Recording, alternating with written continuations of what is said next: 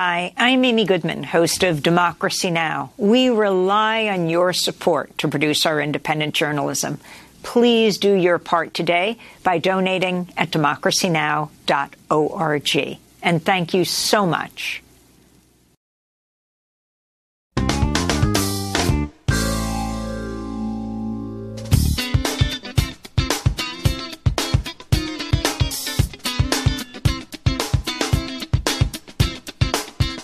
From New York, this is Democracy Now! I have therefore spoken to His Majesty the King to notify him that I am resigning as leader of the Conservative Party. British Prime Minister Liz Truss resigns after a disastrous 45 days in office. A new Conservative Prime Minister could be picked by next week, but opposition parties are calling for an immediate general election. We'll go to the UK to speak with George Monbiot. Then we look at the upcoming UN Climate Summit in Egypt.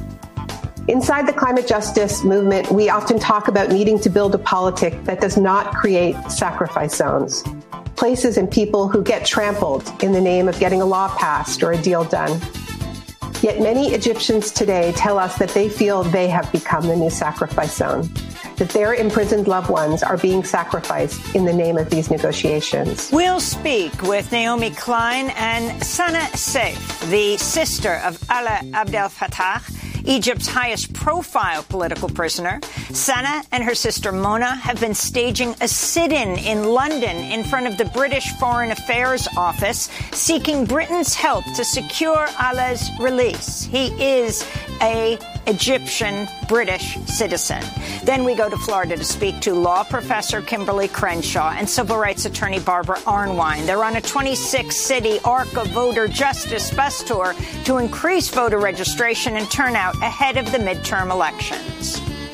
We're going to the lowest turnout districts in the cities, in the counties, in the parishes, in the townships. And we're saying, vote!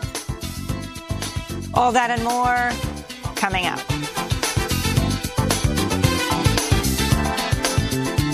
Welcome to Democracy Now!, democracynow.org, the War and Peace Report. I'm Amy Goodman. Britain's Labour Party is pushing for an immediate general election in the United Kingdom a day after Prime Minister Liz Truss announced her resignation less than 7 weeks into her term. During her tenure as Britain's shortest reigning Prime Minister, Truss saw the value of the pound plummet while she pushed for sweeping tax cuts on the rich. Truss announced her resignation outside 10 Downing Street Thursday. Leadership election to be completed within the next week. This will ensure that we remain on a path to deliver our fiscal plans and maintain our country's economic stability and national security. I will remain as Prime Minister until a successor has been chosen. Leading candidates to replace Truss include former Chancellor Rishi Sunak, House of Commons leader Penny Mordaunt, and even disgraced former Prime Minister Boris Johnson, who Truss replaced.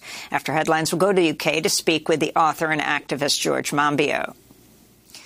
In Chad, security forces shot and killed dozens of anti-government protesters Thursday in the country's 2 largest cities. Some 50 people were killed, hundreds injured. Protesters were demanding an end to transitional military rule and a return to democracy.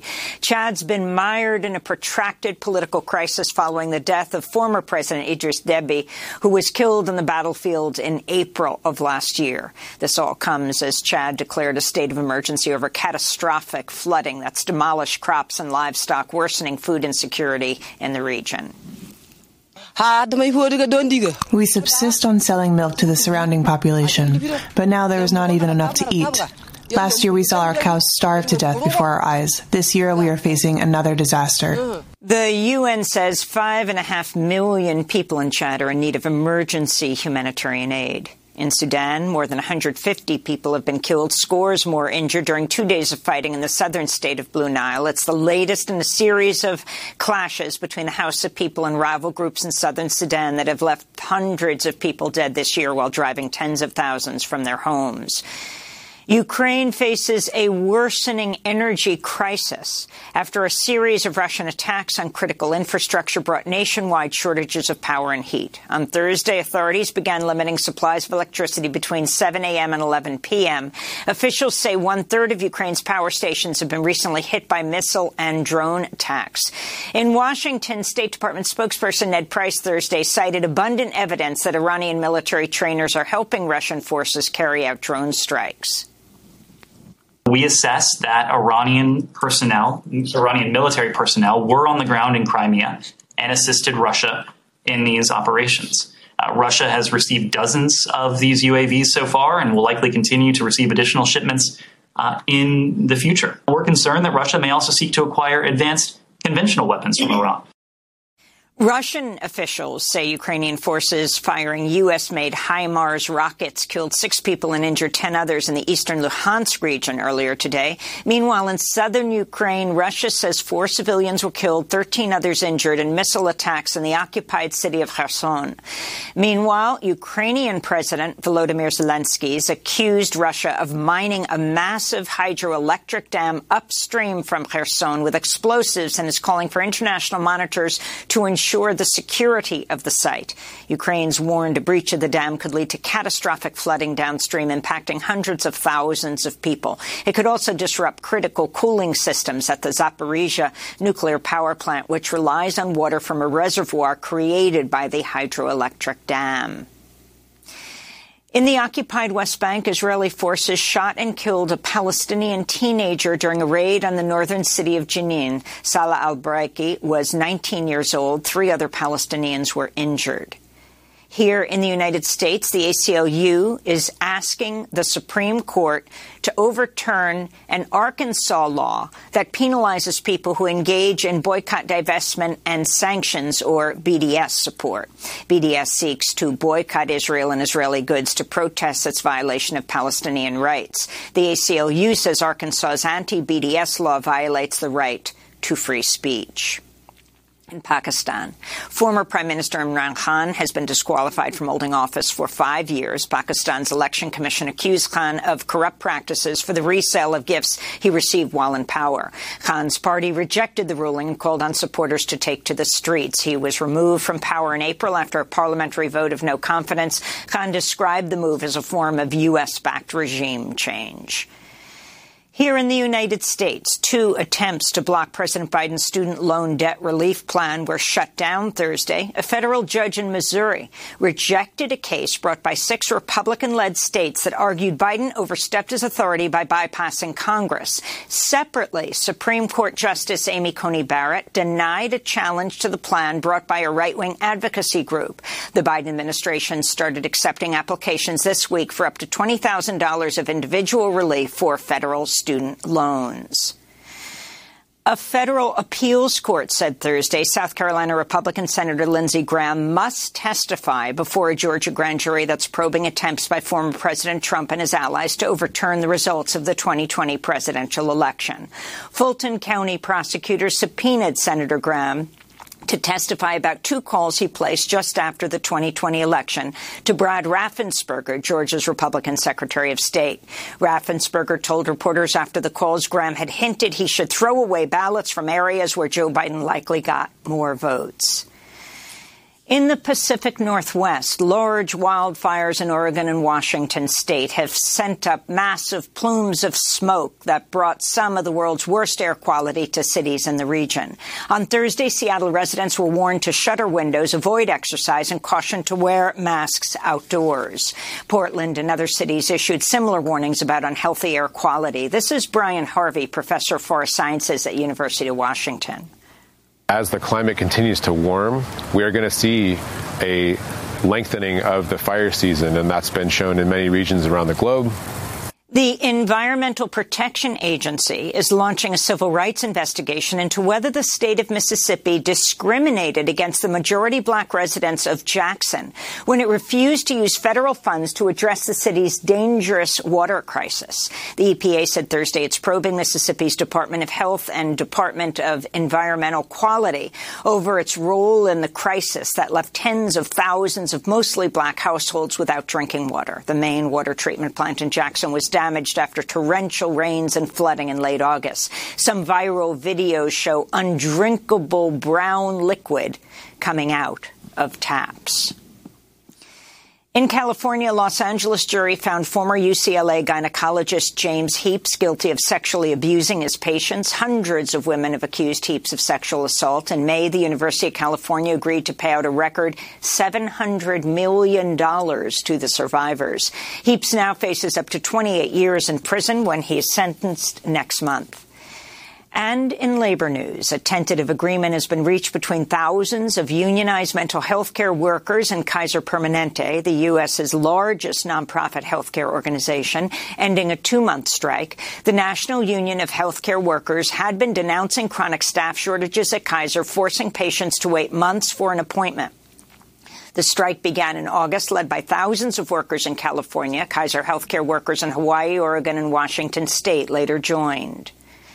And those are some of the headlines. This is Democracy Now!, democracynow.org, The War and Peace Report. I'm Amy Goodman.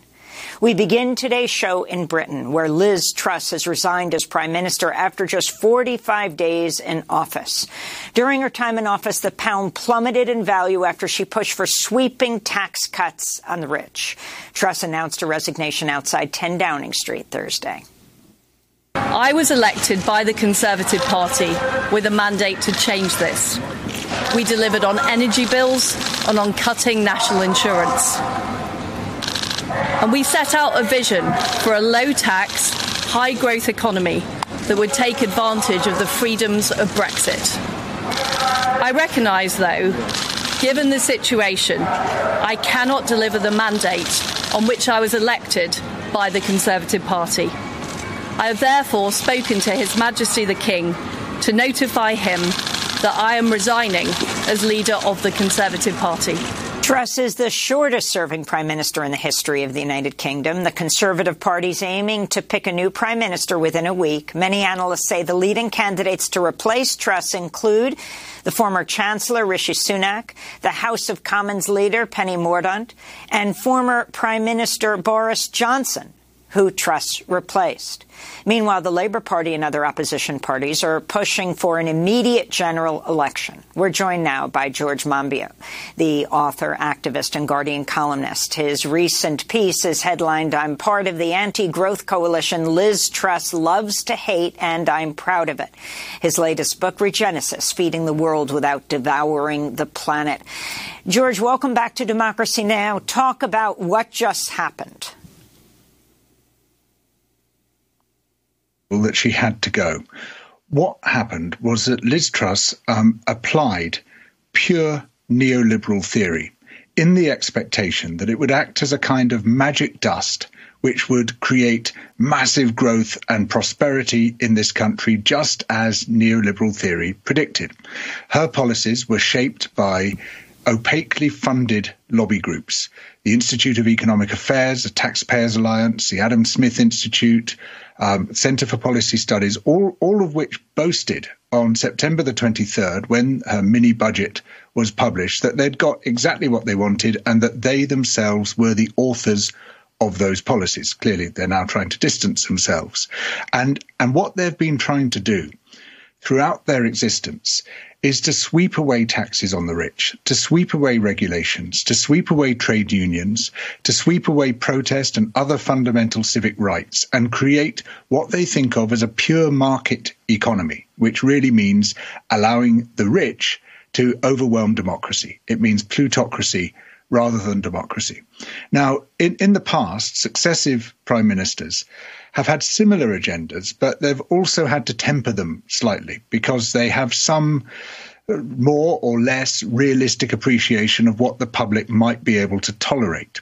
But Liz Truss, her great failing from the point of view of being a politician was she's completely unable to read people. She seems to have no social antennae at all and no concept of what she might be doing to other people. I believe she's entirely devoid of empathy. And so she didn't try to disguise her agenda. She didn't try to wrap it up in platitudes. She just forced it through. And interestingly, for someone who believes that the markets should have the final word on everything, the markets had the final word on Liz Truss because she tanked the economy. So now talk about what's going to happen. The speculation that Boris Johnson could actually replace her. He's just returned from holiday. Talk about Rishi Sunak and the others and whether there are differences between them. It's a quite extraordinary thing in this country that, we can have a new prime minister without it ever being put to the people. Without any of their policies being approved by the people. The only people who get a vote on this are members of the Conservative Party, believed to be about 160,000 of them, a small majority of whom voted for Liz Truss. So that's 0.1% of our population. And any one of these completely discredited characters could be brought back in as our prime minister without any of us having a say over it. And this horrifying prospect that Boris Johnson, like Berlusconi or Netanyahu, this ghost who constantly haunts our politics, this bad memory we try to put behind us but just keeps coming back, that he could once again be our prime minister, having presided over a disaster even greater than those which Liz Truss caused. His completely useless COVID policies killed tens of thousands of people who would otherwise have been alive. He lied and he lied and he lied about everything. I mean, he's a pathological liar. And while the rest of us were locked down and trying our best to ensure that the infection wasn't spreading, he was having party after party in Downing Street. And basically, the law is for the little people, not for me. And so he is the first prime minister we've ever had who received a criminal sanction while in office. As prime minister, he acquired a criminal record when he was fined for just one of those parties, which incidentally he lied about repeatedly in Parliament as well. They want to bring this man back? I mean, it shows just how totally corrupt, intellectually bankrupt, morally bankrupt the Conservative Party has become. And explain who Rishi Sunak is, the person who lost out to Liz Truss, the former Chancellor. Yeah. So he is the richest member of Parliament in the United Kingdom. His net worth, along with his wife's, who inherited this huge fortune, amounts to hundreds of millions of dollars. He's got homes all over the country, including a giant home in the poshest part of London, entirely reserved for visitors, so that they can put up their guests in this home, in a country which has got a massive housing crisis. He too was fined over illegal parties when he was Chancellor of the Exchequer, in other words, the Treasury Secretary in the United Kingdom. And he also seems to have no concept of how people live, no concept of what it is to be pushed towards destitution, as millions in this country are being pushed. And he's another candidate of the ultra-rich. He is himself ultra-rich, and he represents the ultra-rich. He does not represent the people of this nation. And the possibility that there would be a general election. And what about the Labour Party's Keir Starmer? Though it is called the Labour Party, he recently told Labour politicians not to join the recent railway workers' picket line. Yes, in fact, he sacked one of his own shadow cabinet members for attending a strike, which is severing the Labour Party from its roots, which were in the Labour movement, as the name suggests.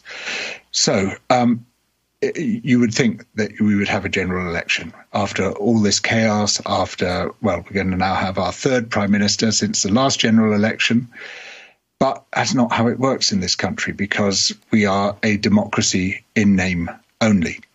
And the only two ways in which we could get a general election would be if the government were to call one, and given that it's about 50 points behind in the polls, that seems unlikely, or if there's a no confidence vote in the government passed in the House of Commons, but given that they have an 80-seat majority, that too seems unlikely. So the merry-go-round begins again.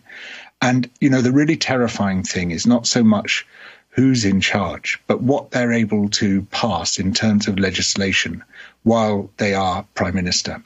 and something which has scarcely been reported in the press here. I mean, it beggars belief that we're not all screaming about this, was the Public Order Bill, which was passed through the House of Commons just a few days ago by the Home Secretary the day before she was pushed out of office, like all Tory casualised workers in our Tory economy. As soon as she'd done the business, she was chucked out.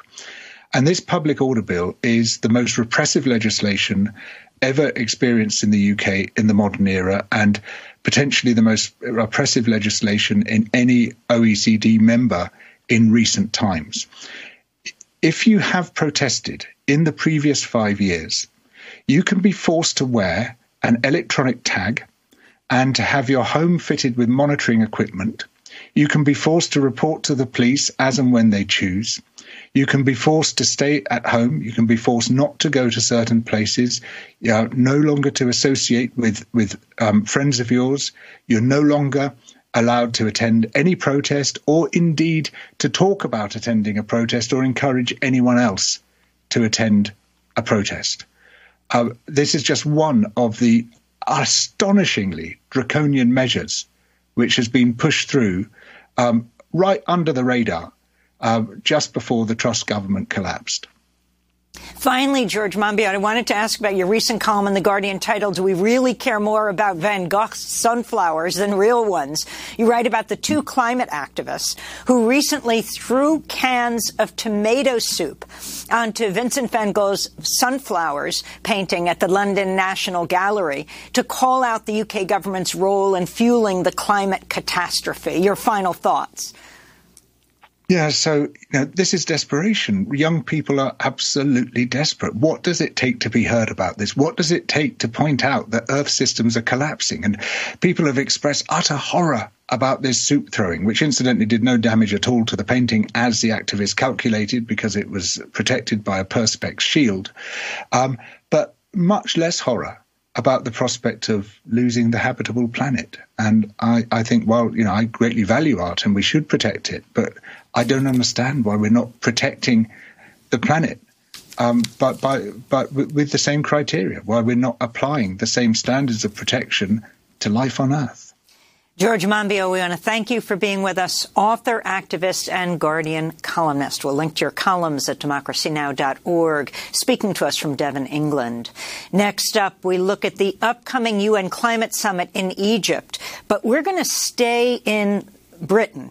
We're going to speak with Naomi Klein, who's in British Columbia, and Sana Seif, the sister of Alaa Abdel Fattah, Egypt's highest profile political prisoner. Sana and her sister Mona are staging a sit-in in London to seek Britain's help in securing Alaa's release. Stay with us.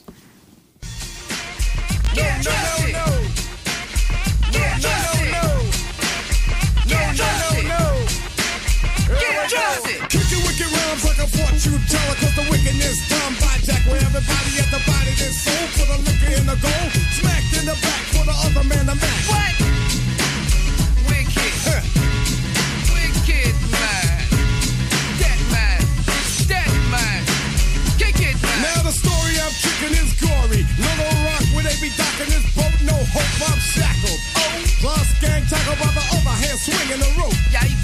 Red, white, and blue, Jack and his crew, the guys authorized to beat down for the brown. Man to the man, each one, so I teach one point to terrorize sisters and every brother one love. Who said it? I know Houdini sang it. The hater taught. Can't Trust It by Public Enemy. This is Democracy Now!, democracynow.org, The War and Peace Report. I'm Amy Goodman. The next UN Climate Summit begins in just over 2 weeks, November 6th, in Sharm el-Sheikh, Egypt. A broad coalition has appealed to the military dictatorship of Abdel Fattah el-Sisi to allow participation of civic and environmental groups and for the release of Egypt's many political prisoners, including the human rights activist Alaa Abdel Fattah. He's one of Egypt's high-profile political prisoners, rose to prominence during Egypt's 2011 uprising.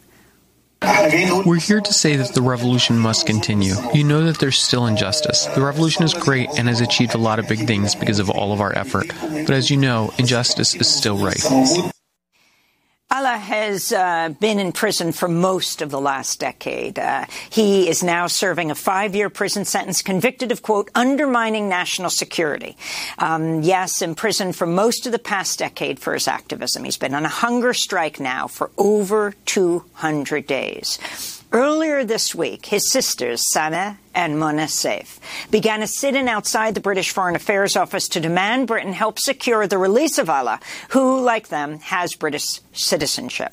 During a recent web event hosted by The Intercept, Mona Saif read a letter that Alaa had sent from prison. The first idea in the letter was that the global West and North will not do anything that involves a sacrifice of prosperity or competitive advantage, nor will they gamble with their political institutional stability. This isn't just because of the greed of big capitalists, but because of the composition of their societies. Decision makers know this. They accept it and they reproduce it. The only actions they can take are actions that are potentially profitable, like the dream of green economy, or that tap into technical solutions that don't require social change. The last part of the letter said that we Africans, mainly Africans because the Arabs at this juncture will be bogged down with the petroleum states' efforts to maximize their economic gains and translate them into ever more extreme strategic adventures for fear of the consequences of the shift away from fossil fuels, i.e., for fear of having to face the realities of the desert without petrodollars. We Africans, well, we don't have any real impact. We're not the cause of the disaster. We have no leverage. We have no leverage over the countries that are the cause. We don't have the way to propose solutions, nor, sadly, the institutions necessary to protect our continent and societies from the looming catastrophes. Again, that was Mona Saif reading a letter from her imprisoned brother, Alaa Abdel Fattah. We're joined now by Alaa's sister, Sana, who joins us from London, where she and Mona have been conducting a sit-in in front of the British Foreign Affairs Office. We're also joined by Naomi Klein, senior contributing writer at The Intercept and University of British Columbia professor of climate justice. Her new piece is published by The Intercept and The Guardian, headlined "Greenwashing a Police State: The Truth Behind Egypt's COP27 Masquerade." But we're going to Sana first, in London. Thank you for walking over to the studio as Mona holds down the sit-in fort, so to speak, in front of the Foreign Affairs Office. Sana, talk about why you've begun this protest. Hi, Amy. Thank you. I began it because Alaa continued 200 days of partial hunger strike, and I'm really worried that we don't have much time left, but also because in 20 days, well, now 17 days, our government here will be sending a delegation to COP, to the UN Climate Conference, and I'm really worried about if they just go and engage diplomacy as usual, that the Egyptian authorities will take this as a green light to let Alaa die. And so I want to put pressure on the Foreign Office so that they put Alaa high up on their agenda on their trip to COP. Now, I should say, Sana, you yourself were in prison for over 3 years. Now you're out and have just led a campaign. We're recently in the United States where we interviewed. You've been speaking with many Congress members. Now in London. Talk why Britain is so important for your brother's release. Talk about all of your citizenship. Yeah, me and Alaa were dual nationals, we're Egyptian and British. And so the British government is basically negotiating on our behalf, on the family's behalf. There has been precedents before with the French, with the Americans, political prisoners in Egypt, that their other government would negotiate their release and they would be extradited, deported to their other country of residence. Technically as criminals, but of course when they go to the other country they're not regarded as criminals, and that's what we're pushing the British government to do, to negotiate for Alaa's release, to basically say we want our citizen.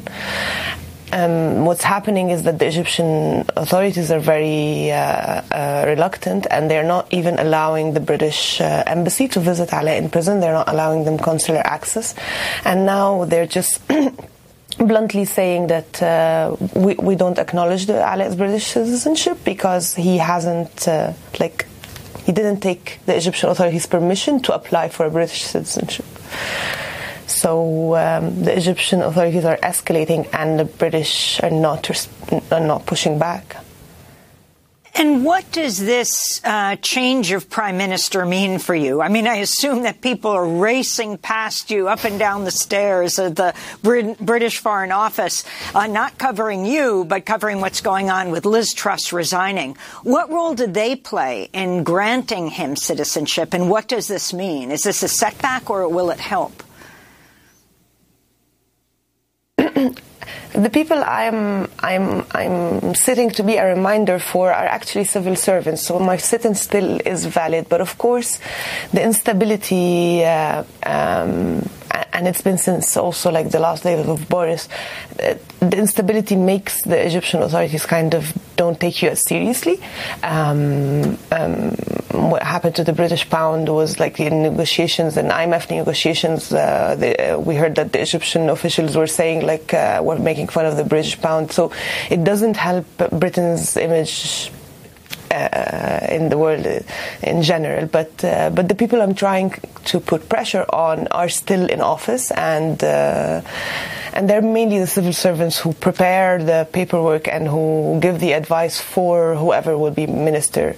So it's still valid. And members of parliament like David Lammy have joined you at your sit-in.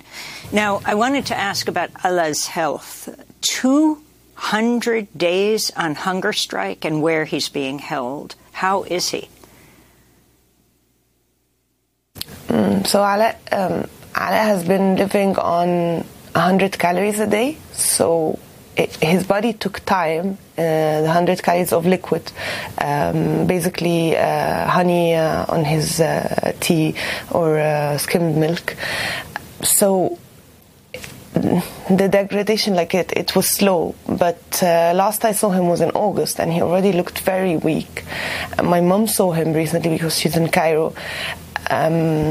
She said he basically looks like he looks like a skeleton. He looks like skin on bones.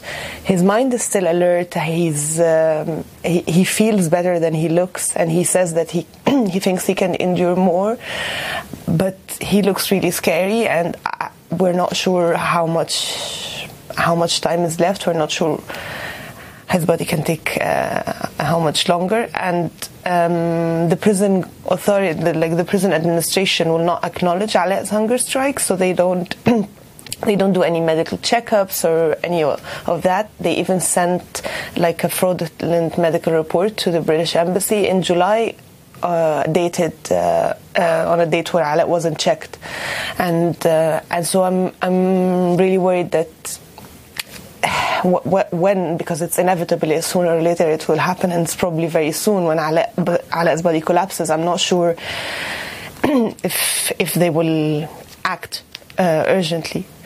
But the thing that I always remind myself of and to calm myself is that there is a camera 24/7 in Alaa's cell. Of course, that's a bad thing for any normal inmate, but in our case, this should mean that Alaa is under supervision. But yeah, the situation is desperate. Sana, I want to bring in Naomi Klein. Naomi Klein is senior contributing writer at The Intercept, professor of climate justice at the University of British Columbia. Naomi, you wrote a piece in The Intercept and The Guardian, Greenwashing a Police State, the Truth Behind Egypt's COP27 Masquerade.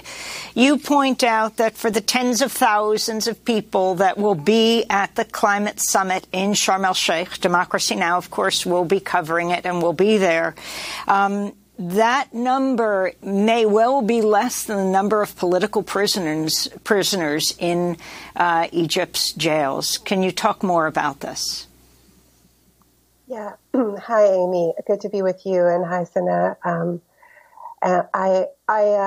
I think that number is really important because you hear these figures thrown around and it's hard to wrap your head around it. But as you know, Amy, from covering COPs now for more than a decade, they really are kind of like a city within a city. They're huge. There's going to be around more than 35,000 delegates. And this is a combination of government negotiators and activists and NGOs, envoys of all kinds, and a few world leaders mixed in. Environment ministers the world over. So it will just be very, very large. But that will be about half the number of estimated political prisoners in Egypt, which is estimated to be around 60,000.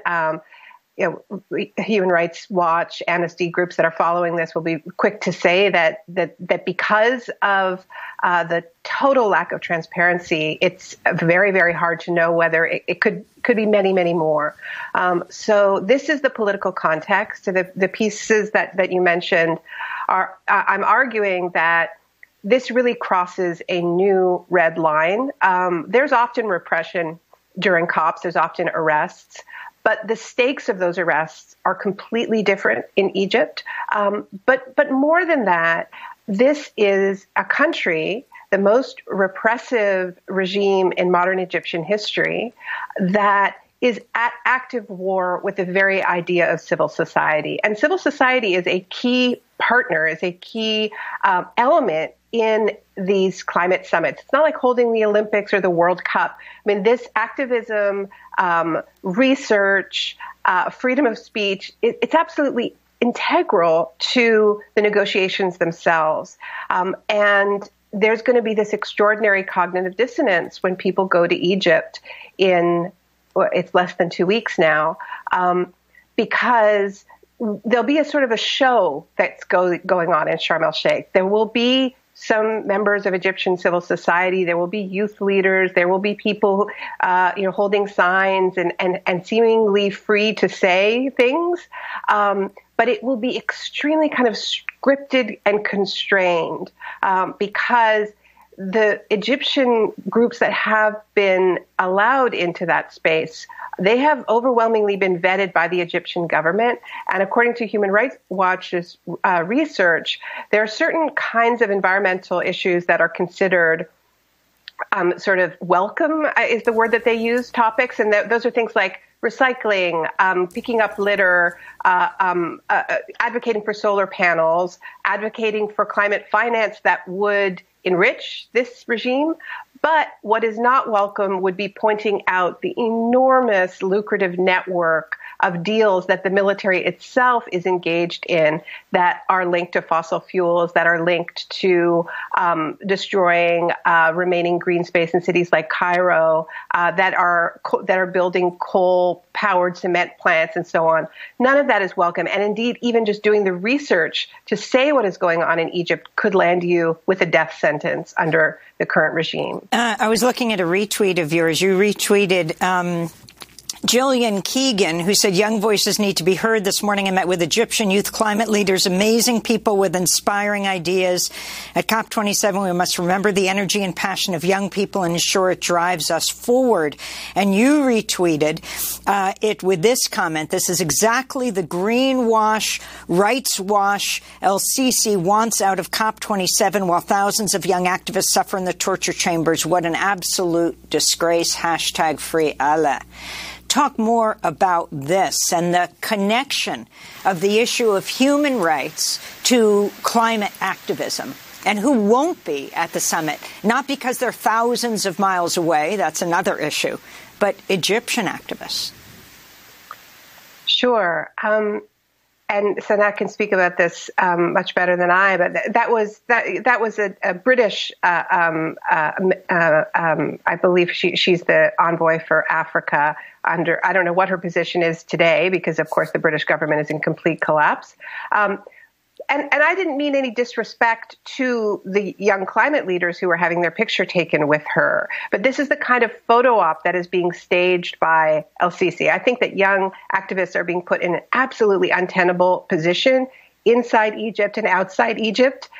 They didn't choose for this summit to be in Egypt. That was a decision, and I think a terrible one, made by the UNFCCC Secretariat, the UN Framework Convention on Climate Change. Holding a COP, holding this huge summit, it's a big economic boon for a country. It's a big PR boon for a country.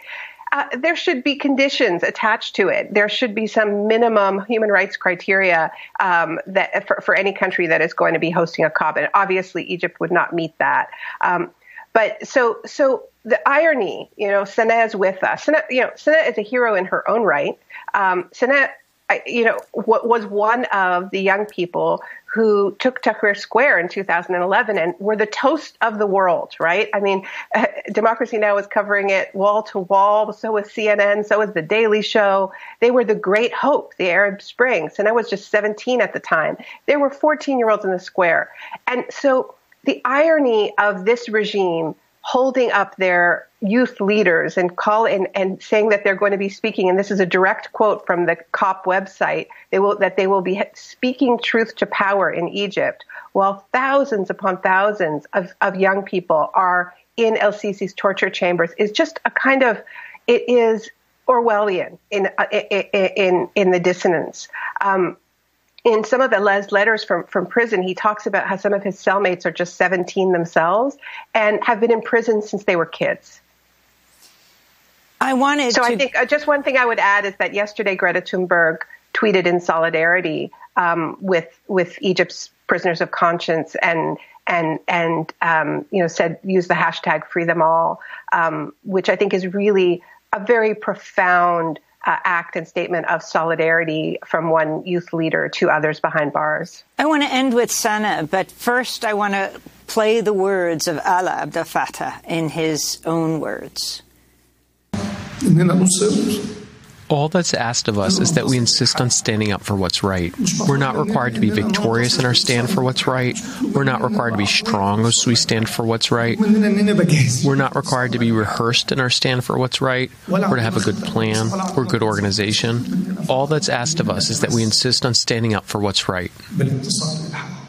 That from Alaa's father's memorial in 2014.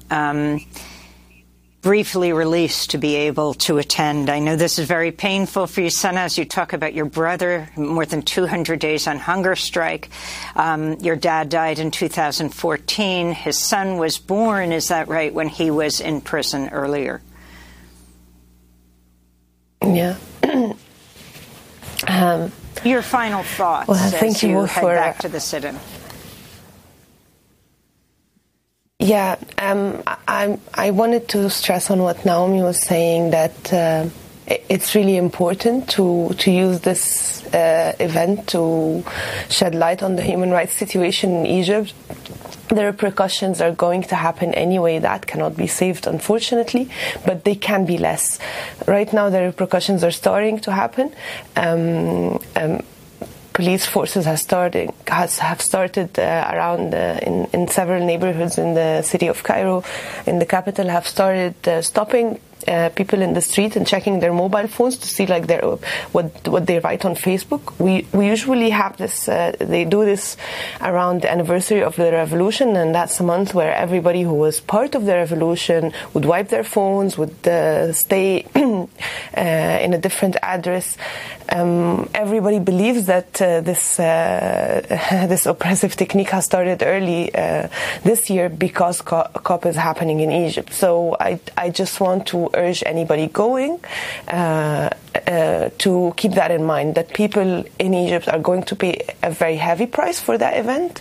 And so it's really important to be critical, and it's really important to speak up. And I'm really thankful to everybody doing that, like Naomi and Greta, because first, it could ease the repercussions. Secondly, while we face those repercussions, we should at least feel the warmth of solidarity.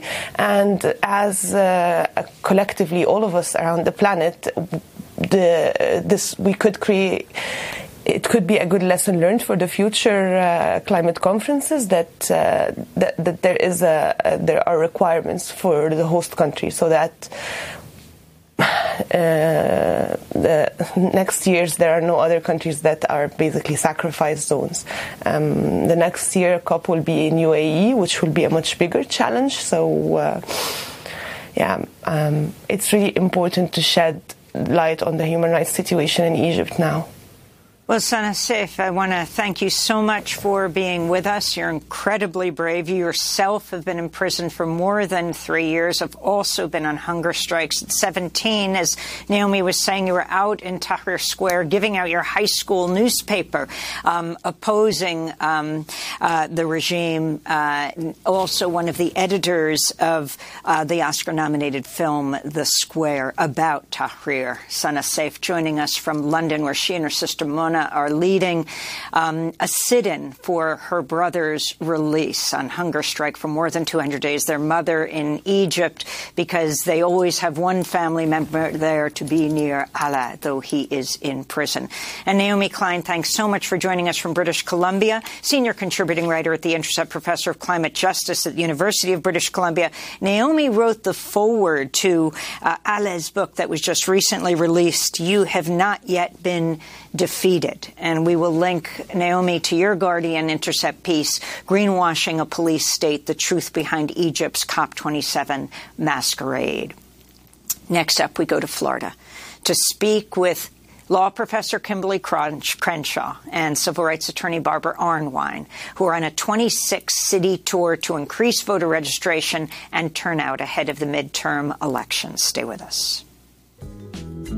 You know I don't doubt you, I'd be there for you, there for you. Right beside you, just be your mood.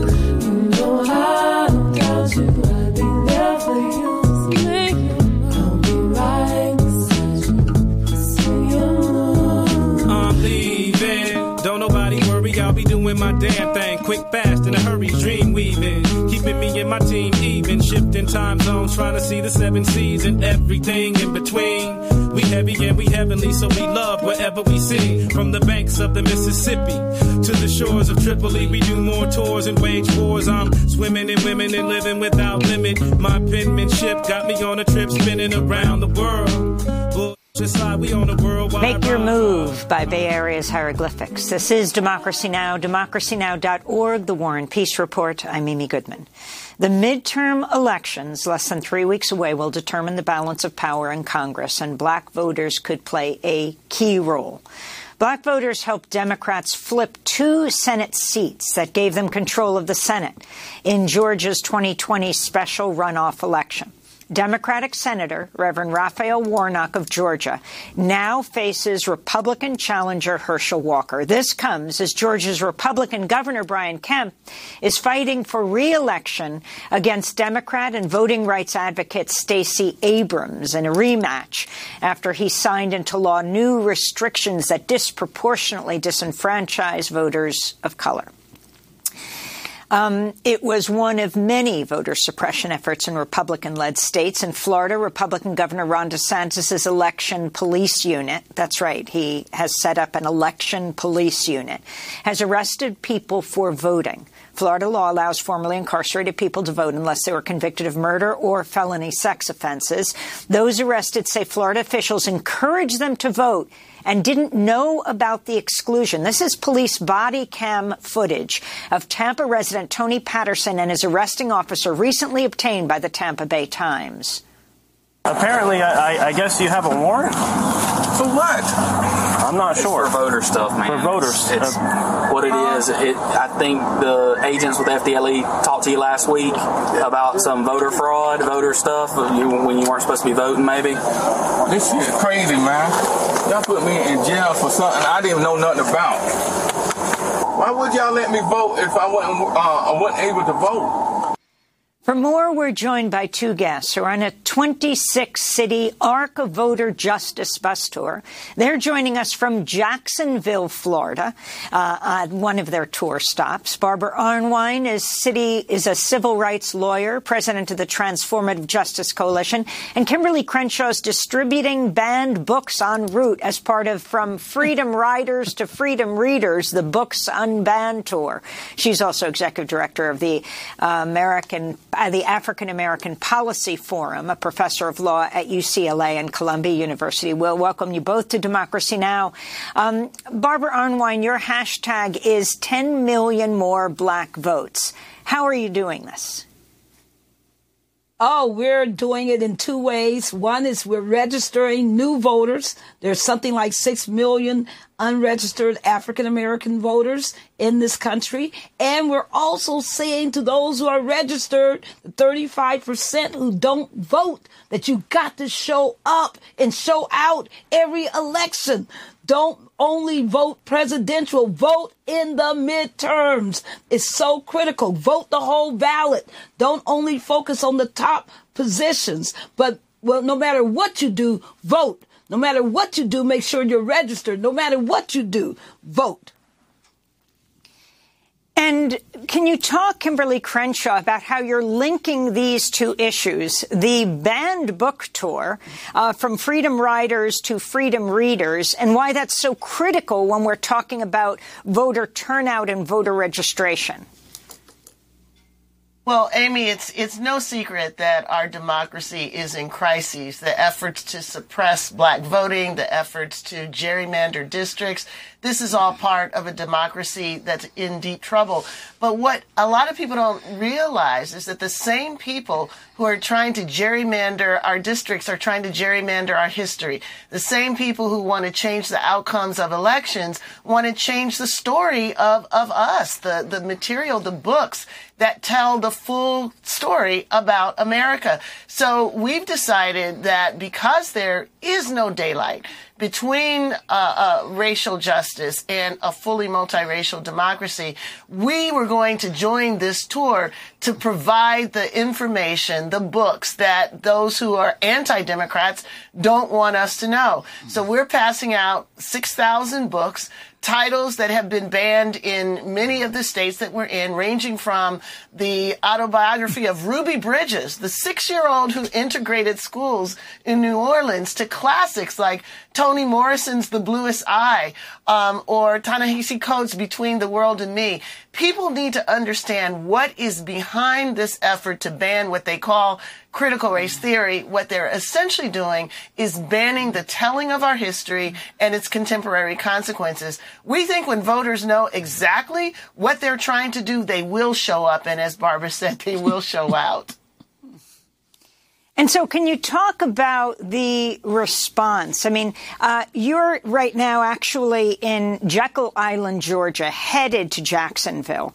Georgia is, to say the least, all eyes are on this state when you have this race between Herschel Walker and Reverend Raphael Warnock. Reverend Raphael Warnock just won 2 years ago, but now will run for a full Senate term. All of the attention on this. Can you talk, Barbara Arnwine, about the significance of this race and some of the other ones that you're tracking? Well, obviously, African-American voters are key to all these races because, and it's, we're nonpartisan, and we believe that if African-Americans vote, they'll vote correctly because they're going to vote what's in the best interest not only of their community, but the entire nation. That's one thing we know about African-American voters. They think broadly, especially African-American women voters have a real sense of social justice for all. So it's really important to mobilize this bloc. And what we're seeing already in Georgia is an incredible, unprecedented, historic turnout of African-American voters. They are 37% of the current early voting percentages. That's an increase significantly from being 29% in the 2018 midterm elections. So African-Americans are hearing us. We've been going to communities that have the lowest voter turnout and saying your vote matters. It doesn't matter if all the candidates don't come to see you because they don't consider you high propensity voters. We consider you the most important voters. Register, vote. So yesterday when we did our votercade and we went through some of the poorest, most depressed areas in Brunswick, you should have seen the people. This is like what we've been seeing everywhere. They came out, they were clapping, they were giving the power fist, they were yelling, they were screaming, they were so excited that somebody considered them important. Somebody was coming directly to them and saying, vote, it matters. It was just beautiful. That is the experience we've had in Richmond, where we were on motorcycles driving through the city with the Buffalo Soldiers and, long 6-block long, motorcade. It's been amazing. When people see the John Lewis buses, they honk on the freeways at us. They honk as we roll because people get the message. They're so happy to see somebody saying vote in a positive way, not about candidates, just about the fact that as Americans and as the fact that we care and love our democracy, that it demands that we participate, that we vote. Kimberly Crenshaw, you are in Georgia. That other key race is the rematch between the longtime voting rights activist Stacey Abrams and Brian Kemp, the governor for the governorship of Georgia. The significance of this race, and you're visiting these sites of white supremacist terror from the Mother Emanuel Church in Charleston, South Carolina, to talk about the places that you have been. Yes, we visited Wilmington, which is the site of a racial coup in 1898. And one of the reasons that was just so significant to us, the African American Policy Forum, was that, when we had the January 6th attempted coup, there were a lot of pundits, including our president, who said, this is not who we are. And it is evidence of the fact that when our history has been erased, we don't know that we're heading in the same direction. In fact, violent coups are exactly who we've been. But when we went to Wilmington and looked at the site where the coup began, where a newspaper was burned to the ground and countless numbers of African Americans were killed and a duly elected biracial government was deposed, there's no marker there. There's no placard. There's no, this is what happened. And that same sentiment, that erasure of our history, is what is behind these book bans and behind the effort to challenge the 1619 Project. It is, in fact, an effort to make racism unspeakable. And our position has been that when racism is unspeakable, then democracy, a full multiracial democracy, is unachievable. There is no daylight between the two, even though when people think and talk about, is our country going to the edge? Can it happen here? A lot of people say it can't, but that's just telling us that they don't realize that Black history and American history are one and the same. It has happened here, and unless we understand its legacy and its implication today, it's on the way of happening here again, and that's what we cannot allow to happen.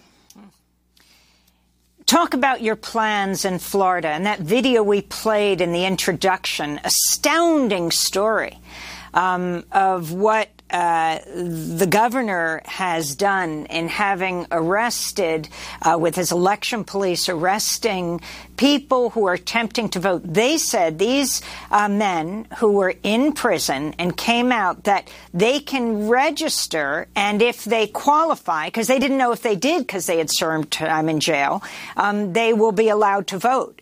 And then they were handcuffed and arrested for voting. Your response?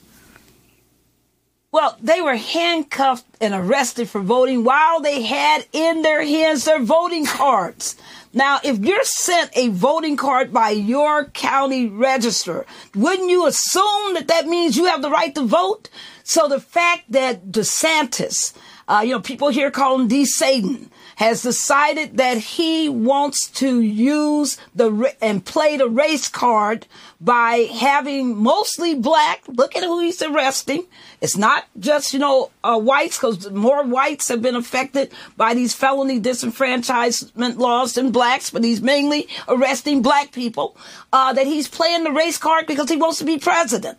Doesn't that say something ill about the concept of our democracy, the concept of who we are, that we want a person who is using race, because it worked before, right, with Trump. So they're saying, okay, we'll do it again. We have to leave it there, but I want to thank you so much for being with us. Barbara Arnwine, civil rights lawyer with Transformative Justice Coalition, and Kimberly Crenshaw, executive director of the African American Policy Forum and professor of law at UCLA and Columbia University, speaking to us from Jekyll Island, Georgia. I'm Amy Goodman. Thanks so much.